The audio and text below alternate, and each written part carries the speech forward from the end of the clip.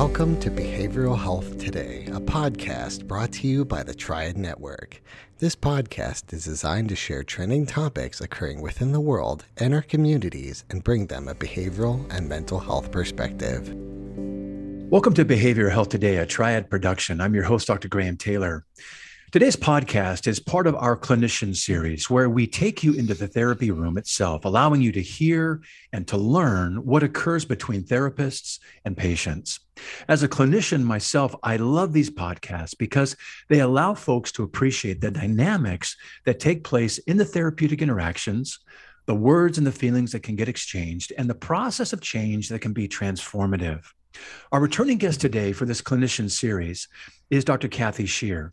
Kathy is the founder and director of the Center for Prolonged Grief. She's been studying and treating people with prolonged grief for more than 25 years. Kathy engages deeply in research and teaching, writing, and recently her research contributed to the inclusion of prolonged grief in the forthcoming DSM-5 TR to be released in March 2022. In her work, Kathy developed and tested prolonged grief disorder therapy, a short-term, strength-based intervention that helps foster adaptation to loss, which will be the focus of our show today.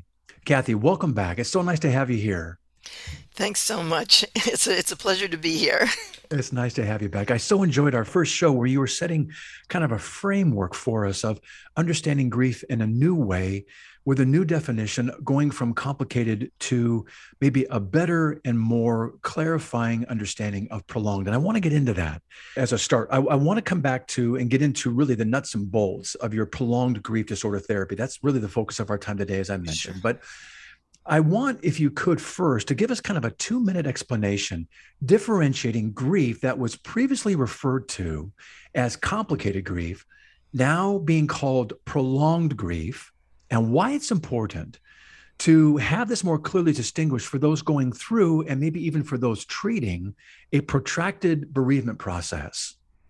So there are really two main things that are very important about this. The first one is simply the simple fact that everyone will use the exact same name for the same thing. So we have been up until now using different names for the same thing and the same name for different things, and that's very confusing. So now we all mean prolonged grief. And the other important thing is that prolonged grief now has a very specific set of diagnostic criteria that are now officially in the DSM-5. Actually, they'll be printed in the DSM-5 TR, but they're in the DSM-5 as of now, actually. Okay. They are official criteria.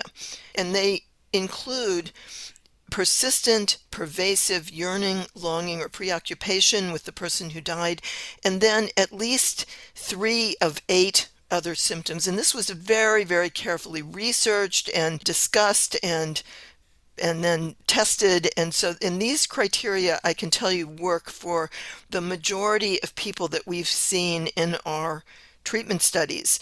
Not 100%, but almost all of them. So in that sense, it's really the same as what we have been calling complicated grief, but not everyone calls complicated grief the same thing. You cited some of the signs and symptoms, and I want to talk a little bit about that piece. You know, in our last show, you shared that the emergence of grief is a natural occurrence to the loss of a loved one. And that grief, and I love this, that grief is the form that love takes when we lose someone. But for those with prolonged grief disorder, the meaning of the loss goes much deeper for that person. And I want to talk about that in just a moment, a little bit more deeply. But in terms of its impact, it can include a disruption in one's identity, a marked disbelief about the death itself, and avoidance of any reminders of the person, having passed, or avoidance of emotional pain. Help us understand a few more of those signs and symptoms that help rule in this diagnosis, and help us understand what's going on for the person experiencing this level of grief and what may be going on for them that's got them experiencing it so deeply. So basically, the other symptoms include other forms of intense emotional pain like sadness, guilt, anger, any real intense emotions, a difficulty moving forward in their own life, engaging in things that matter to them or with other people. And along with that, often a sense of emotional numbness and often a feeling as a consequence that life has become meaningless. Yeah. And an associated intense loneliness. And people have at least 3 of those in a very persistent, pervasive kind of way for at least a month, but it's usually almost always for virtually the entire period that they weren't totally numb since the death. So these are very common kinds of symptoms that go along with that intense yearning and longing and preoccupation with the person. It's like the person who died still completely fills the mind of the bereaved person. I appreciate you laying those out. That allows us to say, hey, when is what we might call kind of a normal grieving move into a prolonged grieving where we're kind of stuck? And, it seems that we previously labeled what we're referring to now prolonged grief, but what we call the complicated grief as being maladaptive or dysfunctional. But what you're identifying here, and I think importantly reframing for us, is that prolonged experiences that one's encountering in their grief are just a natural part of the grief process for some. And you nicely name these in the literature that I've read as stuck points. And what happens with these stuck points is that they unintentionally derail the process of one adapting to this loss. Share more with us about these stuck points and the importance of seeing them this way.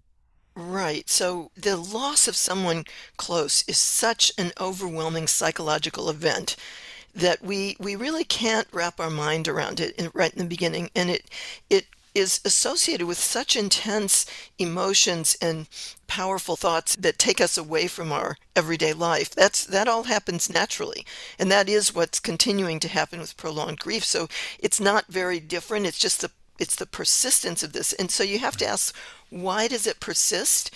And the reason why we believe that it persists, and there's good evidence to support this, is that some of the ways that we initially respond that we need to kind of relinquish over time don't get relinquished. And what are those? So the first one of those that happens to virtually everyone is a sense of disbelief. I mean, someone who we love, who's been with us for whatever period of time, and now suddenly isn't there. It's unbelievable. It's literally unbelievable. We can't wrap our mind around it. So that takes a while. But over time, we do usually find a way to accept it. And we also protest. We say no. Everyone says no. And then we start thinking all kinds of alternative scenarios, counterfactual thinking, we call that. But alternative scenarios of different ways that this could have happened so the person didn't die or didn't die in this way. And in addition to having a strong need for the people that we love, for them to kind of take care of us or be there for us, we also feel a very strong impulse to be there for them.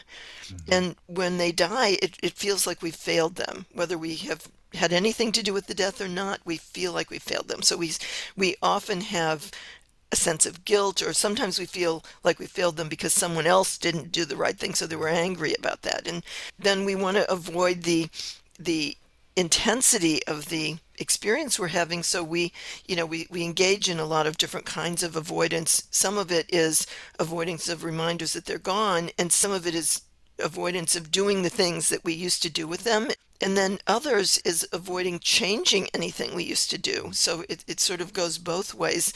So these are the kinds of things. We have survivor guilt. A lot of that's a very natural response, but it kind of holds us back from moving forward in our own lives, as does a kind of a separation dread or separation anxiety, a feeling of not wanting to move forward in our own lives because without that person it seems so empty, or it seems like we can't really manage without them.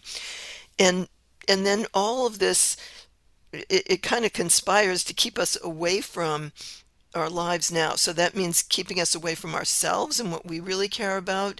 It means keeping us away from our past. It means keeping us away from our future and from other people, importantly from other people who also can have a hard time with us. So there's all of this is what conspires actually to keep us from moving forward in our life or adapting to the loss, from what we talked about before, when accepting the reality and restoring our own capacity for well-being and thriving. It's hard because the path to accepting the reality and then, like you're saying, moving forward with our potentials and life going on requires us to go through a process. There's, that old saying, when one door closes, another door opens. Mm-hmm. But that's not quite right. The saying really is, when one door closes, another door opens, but there's hell in the hallway. Mm. And I think oftentimes what we're talking about here is that hell in the hallway is the things that I do to protect myself, some of these stuck points that are actually maybe my best ability to tolerate something that is just so overwhelming that You get stuck. You got emotional. Is that what happened? Yeah. I mean, honestly, Graham, it happens to me as well. I totally get it.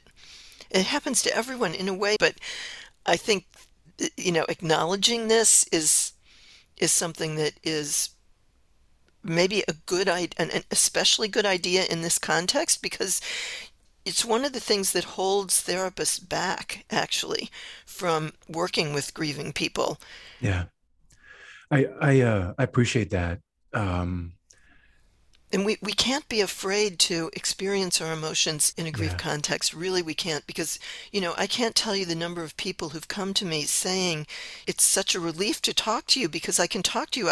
I'm always having to feel afraid of upsetting a yeah, therapist. And so, and the therapist, actually, they will redirect people because of that, because we are all uncomfortable with it. And it's not that I'm confident that I'm never going to feel upset. It's that I've come to terms with it.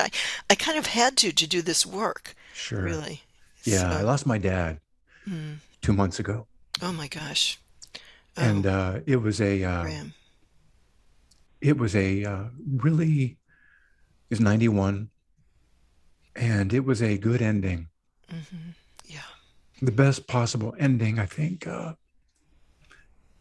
You could have, even though it was a 7-day period. It was a wonderful 7-day period, Hmm. and I think what we had a chance to do that was so helpful was to process it in process, to talk about it, to, as a family and friends, be with it and lean into it with him, help usher him into a good ending, and help usher us into that loss coming up. It was very meaningful. So as we're talking about, this lost piece, you're right. You don't uh, anticipate fully what it's going to mean to you until you're there, Hmm. and you can't. And then you're, sitting with it, and ideally, not sitting alone, which is what you're encouraging, not to sit with these alone, but to find a way to bring these experiences to a conversation level, with a therapist or with some friends, to see if these things can be moved through so they don't kind of reach those stuck points. So this loss for me is still pretty fresh, but so meaningful.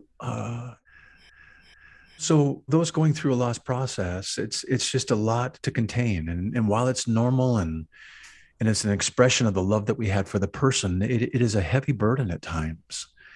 And it's a lot to carry. And sometimes we don't know how to sort through it. In fact, I was thinking, folks that we're talking about that want to try and, avoid any reminders of the loss, or there's still this disbelief that the death actually happened, or the avoidance of any loss related emotions. How do folks with all of these, tendencies and behaviors, how do they find themselves coming into treatment with you? So I would say there in two ways. One is early on.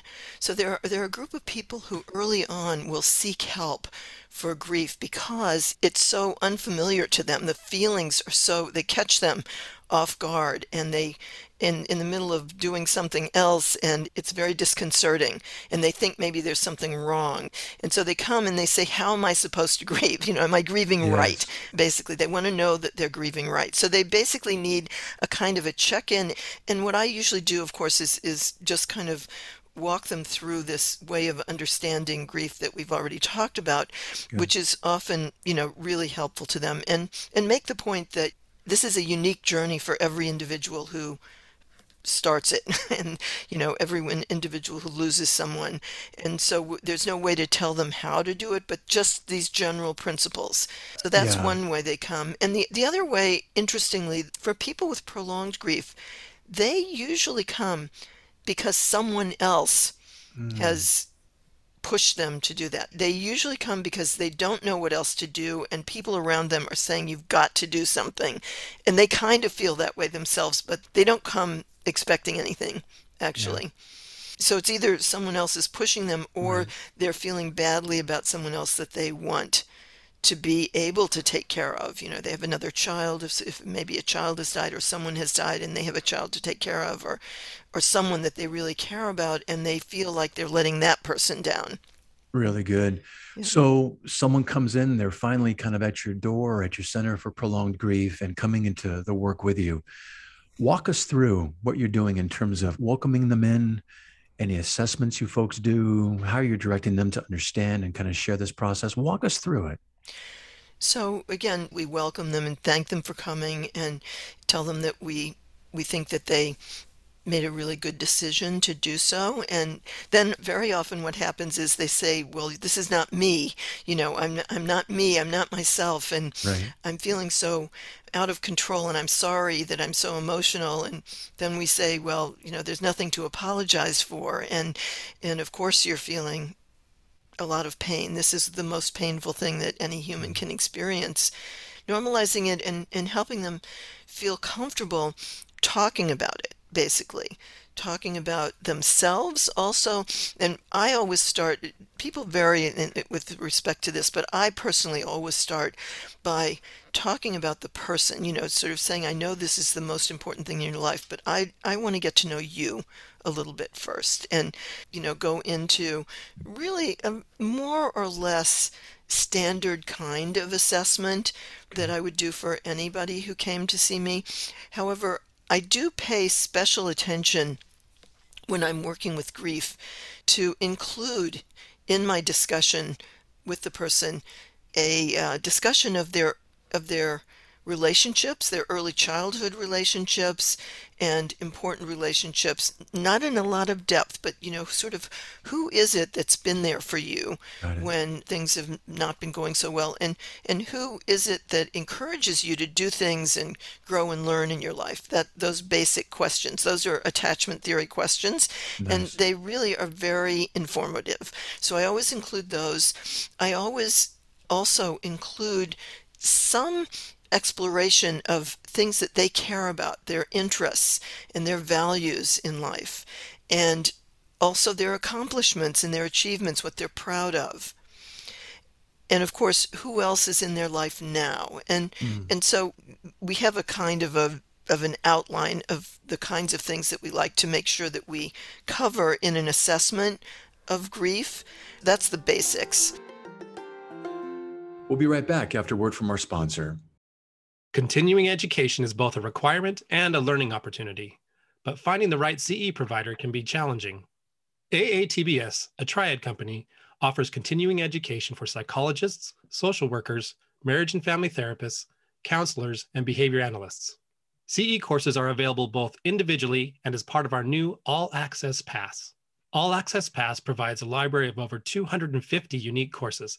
That's more than 800 hours of CEs, with new courses being added every month. As a special offer, Behavioral Health Today listeners can save 15% on CE purchases. Visit us at aatbs.com/BHT and enter promo code BHT15 during checkout. That's aatbs.com/BHT. Check out our library and check off your CE requirements today.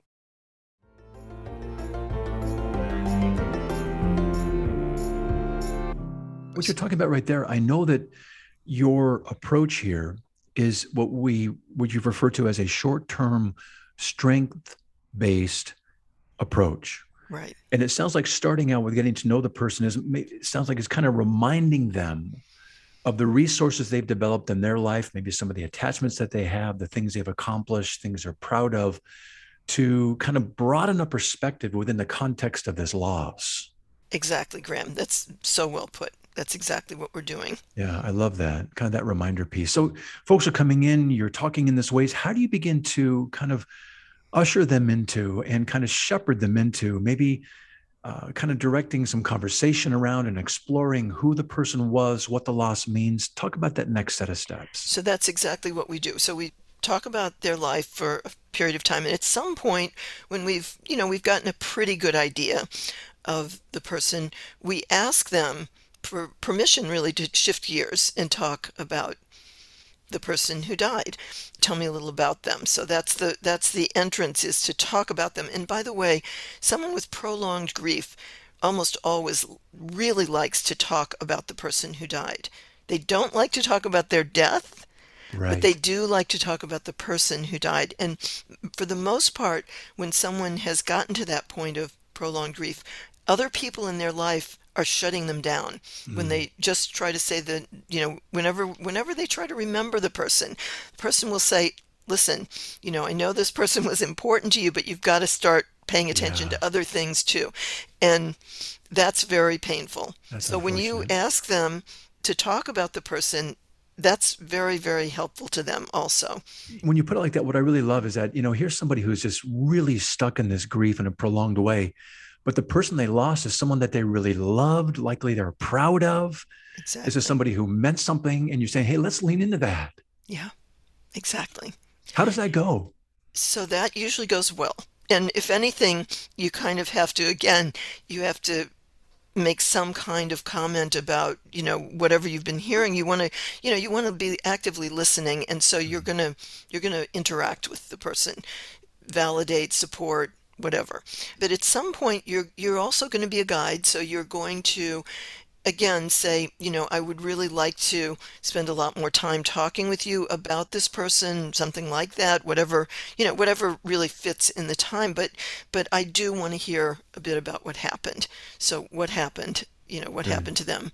How did they die? What happened to them? Something like that. When you've moved into it in this way, the person is usually ready to tell you something about it. They won't tell you necessarily all the details. They won't love to talk about it. They might get very, very emotional talking about it. That would be expected. Whatever. We want them to do that. Again, are going to validate, support, empathize, whatever. And then you're going to say, well, now let's talk a little about how things have been for you since this death, which might be decades. I mean, sometimes it is, but it's at least a year, right? So, what have things been like for you? I'd like to hear, and I'm going to ask you about just the stuck points in just a moment, and how you help people identify them. But what I love that you're saying there is you're encouraging them to say, hey, can you tell me about how the person passed, or what the process was that they went through, or the loss? Mm-hmm. It's in those moments where someone's been so afraid to talk about those things. Mm-hmm. And it's almost like you're kind of emotionally spotting them. They're lifting something very heavy and something very challenging, and they don't think they can do it themselves. But when you come alongside them in that way and kind of emotionally spot them, it's almost like they're able to talk about it in a new way and kind of take in and hold that through conversing about it with your support, and be able to hold that and journey with that in a different way, can't they? Graham, I love the way you put things. I think, would you like to come and work at the center with us? You're very kind. So yeah, that's exactly what we're doing. And then, and then we're going to move into first, we're just going to listen. We do a lot of active listening in this therapy from an overall framework. And so we're just going to listen to how they present their lives moving forward. But what we're going to be listening for is that process of adapting and what's maybe standing in the way. What are some of the stuck points that you mentioned that are maybe standing in the way? And again, we're not going to lean on those very much at all in this is our first session with someone, and we're really just interested in hearing their experience, basically. That's primarily what we're doing, but we're listening with our therapist ear to where there might be a little bit of stuckness. Because, the other thing I should mention about people who have experienced a major attachment loss, another very natural thing, is that we are not the most open that we are in our lives to other people, right? It kind of like we feel a little bit like gun shy or burned, Yes. So we don't really, we're a little bit in a place that you might think of as attachment avoidant, which is to say that we're kind of feeling like we have to rely on ourselves. We're a little bit suspicious of other people's being able to understand us. People don't feel like they don't expect us to understand. And in some way, we can't understand each other fully in this particular space because it is very unique.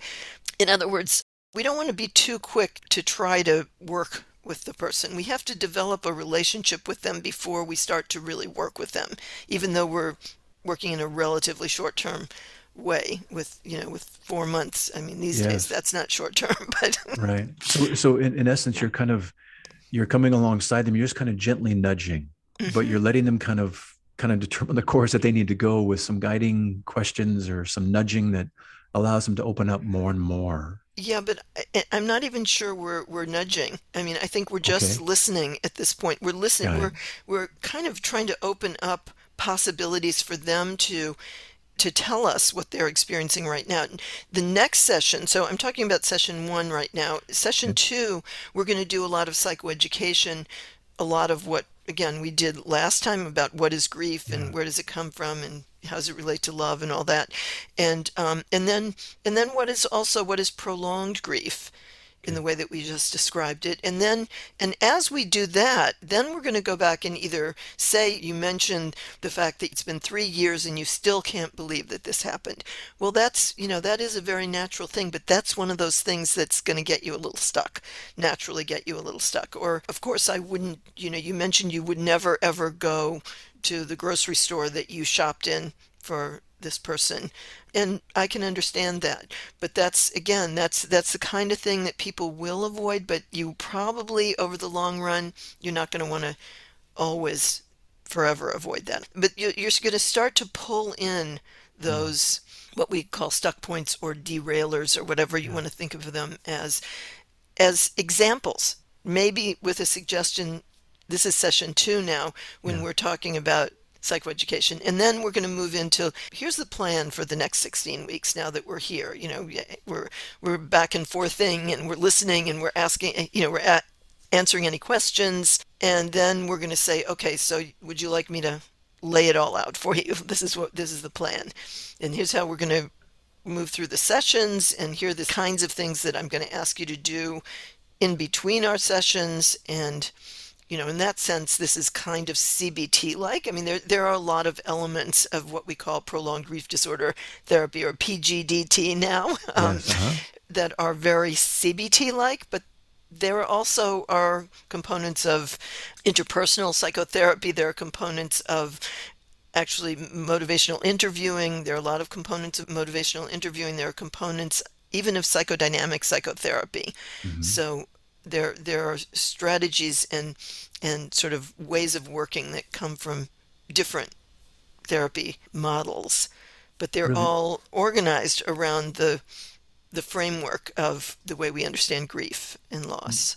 So someone gets to come in and over the course of time, they're seeing that, hey, it's feeling safer and more trusted that I can begin to lean into and talk about some of these things with you. And yet I get stuck on something. I don't maybe want to go to the same grocery store that we would go to every Friday evening together after work, or I don't want to go to that movie theater anymore, or I can't go into that room because it's just too triggering for me. How are you helping folks through those types of avoidant behaviors?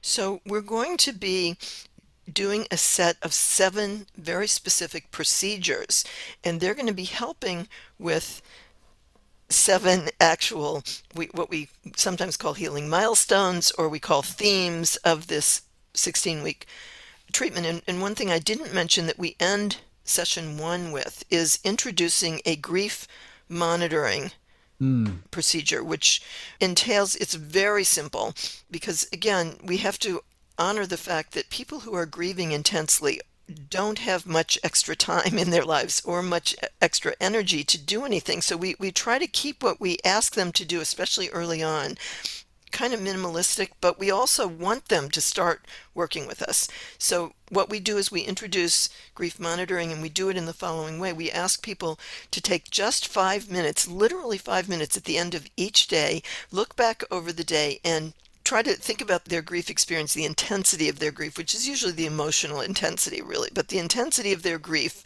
back over the course of the day, and what was a time when it was the highest.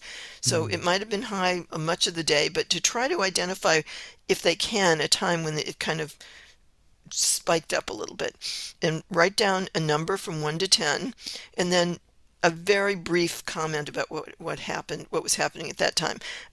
A common time would be waking up in the morning. You wake up in the morning when you have prolonged grief, and at first you feel fine, and then all of a sudden Right. the memory comes back, and so then the grief intensity will spike up, and you just say woke up in the morning. That's all you wrote, and then you look back over for a time when the grief was at its lowest and do the same thing, what was happening at the time. And then you kind of take a big picture overview of the whole day and just say, was it a high, medium, or low day? Got Low it. grief day. And you can put a number on that or just say high, medium, or low. You do that every day. And then when the person comes in that second session, we're going to spend a little bit of time just looking at that log that they've kept, because we've asked them to do that, to write it down, and then just noticing how often they've done it. So some people do it every single day, some people do it once, and they do it every time in between. And we basically are very supportive of whatever they've done, and then we talk about it a little bit, which I don't want to get into too many of the details because Uh-huh. we won't get through this, but Sure. that's basically what we do. And we're going to do that every single session throughout the whole. So that's the grief monitoring. And what we're looking for there is helping people understand and accept grief. So that's the first of these themes. And that's going to run through the whole treatment. We're going to be always looking for ways that people are not accepting their grief, because Mm. sometimes that's a problem. And also, we're going to start to build in ways to manage those really painful emotions, because that's sometimes what is problematic about the grief. So that's the second of these themes, is managing emotional pain. Yes. Then session 3, we're going to actually encourage this person to bring someone in to that. So we're going to have a visitor in session 3. So that's another thing that we're doing as we're starting to build this therapy, because one of the big important things that we need to do is to help people strengthen their natural relationships. And almost everyone with prolonged grief disorder actually has people in their life. And I mean, there Yeah. are exceptions, but almost everyone has someone that really cares about them. And Yes. those people are almost always feeling very frustrated, and they don't know what to do anymore. And they often have either withdrawn or become kind of harsh. But they're just left feeling helpless ultimately of how do I help? So you're helping kind of maybe reconnect them Exactly. in ways that can be helpful. The end of session 2, after the psychoeducation, most of it is psychoeducation, we actually bring in what we call aspirational goals work, which is, it's actually a takeoff on motivational interviewing, personal goals work.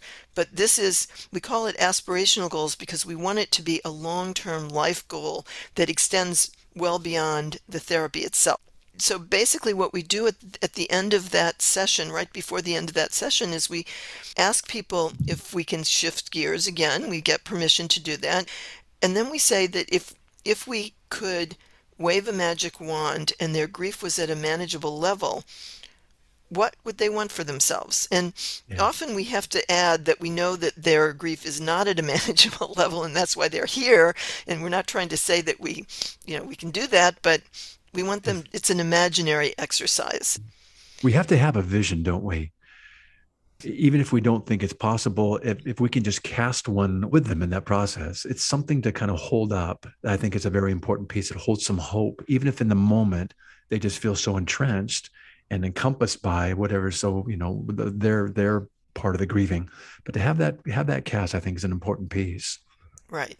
And it's again, it's kind of like what you said before. It's really, a way of me saying to the person, I know that you care about things, and I know Yes. you have values, even if you have no idea what they are right now, because that's the usual answer. Because what's amazing is that people in the second session of this therapy, when they're really, really basically being flooded with grief, sometimes people do answer, that question, Mm, but most of the time they don't. Most of the time they say, I have no idea. I yeah. don't think I care about anything anymore, things like that.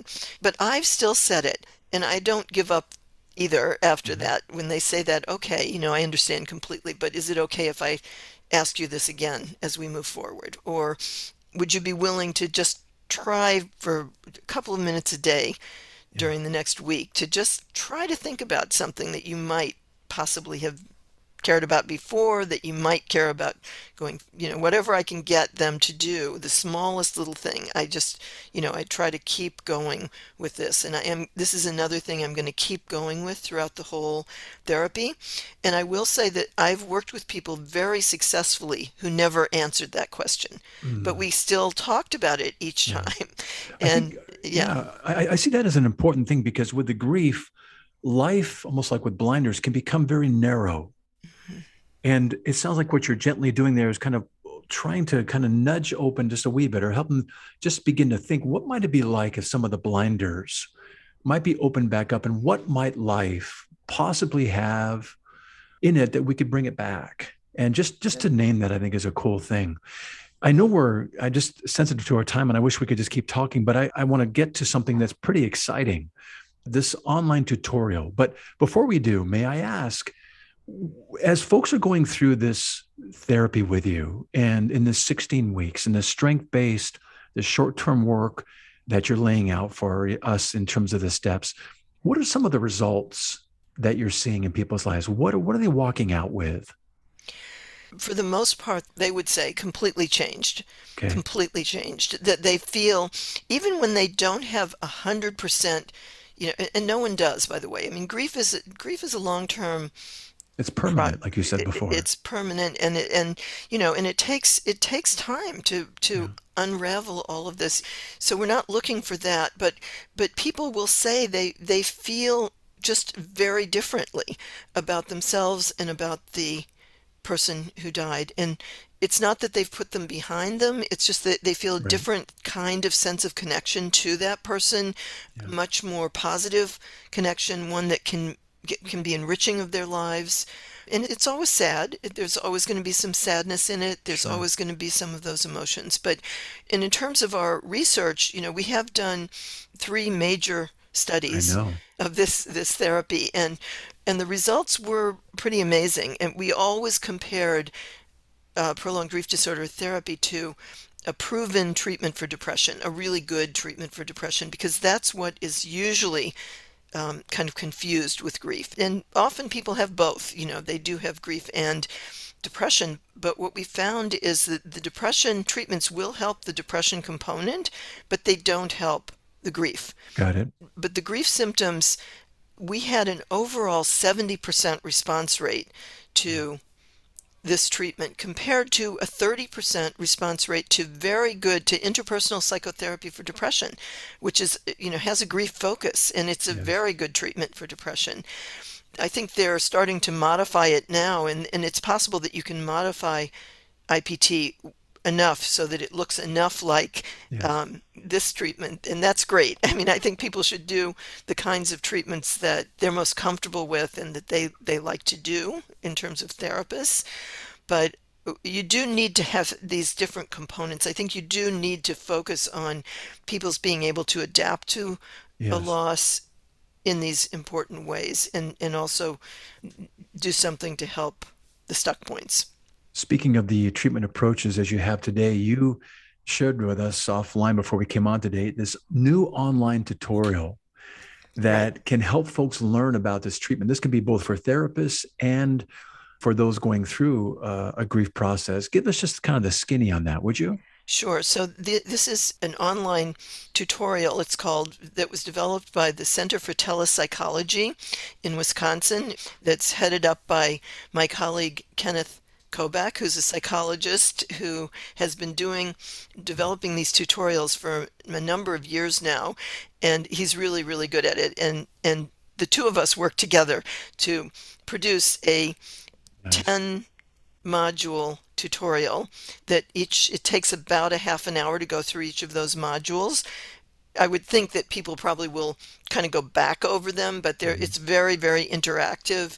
It includes some video material and some animations and all kinds of things like that. It's really pretty interesting. Congratulations. That's terrific. Yeah.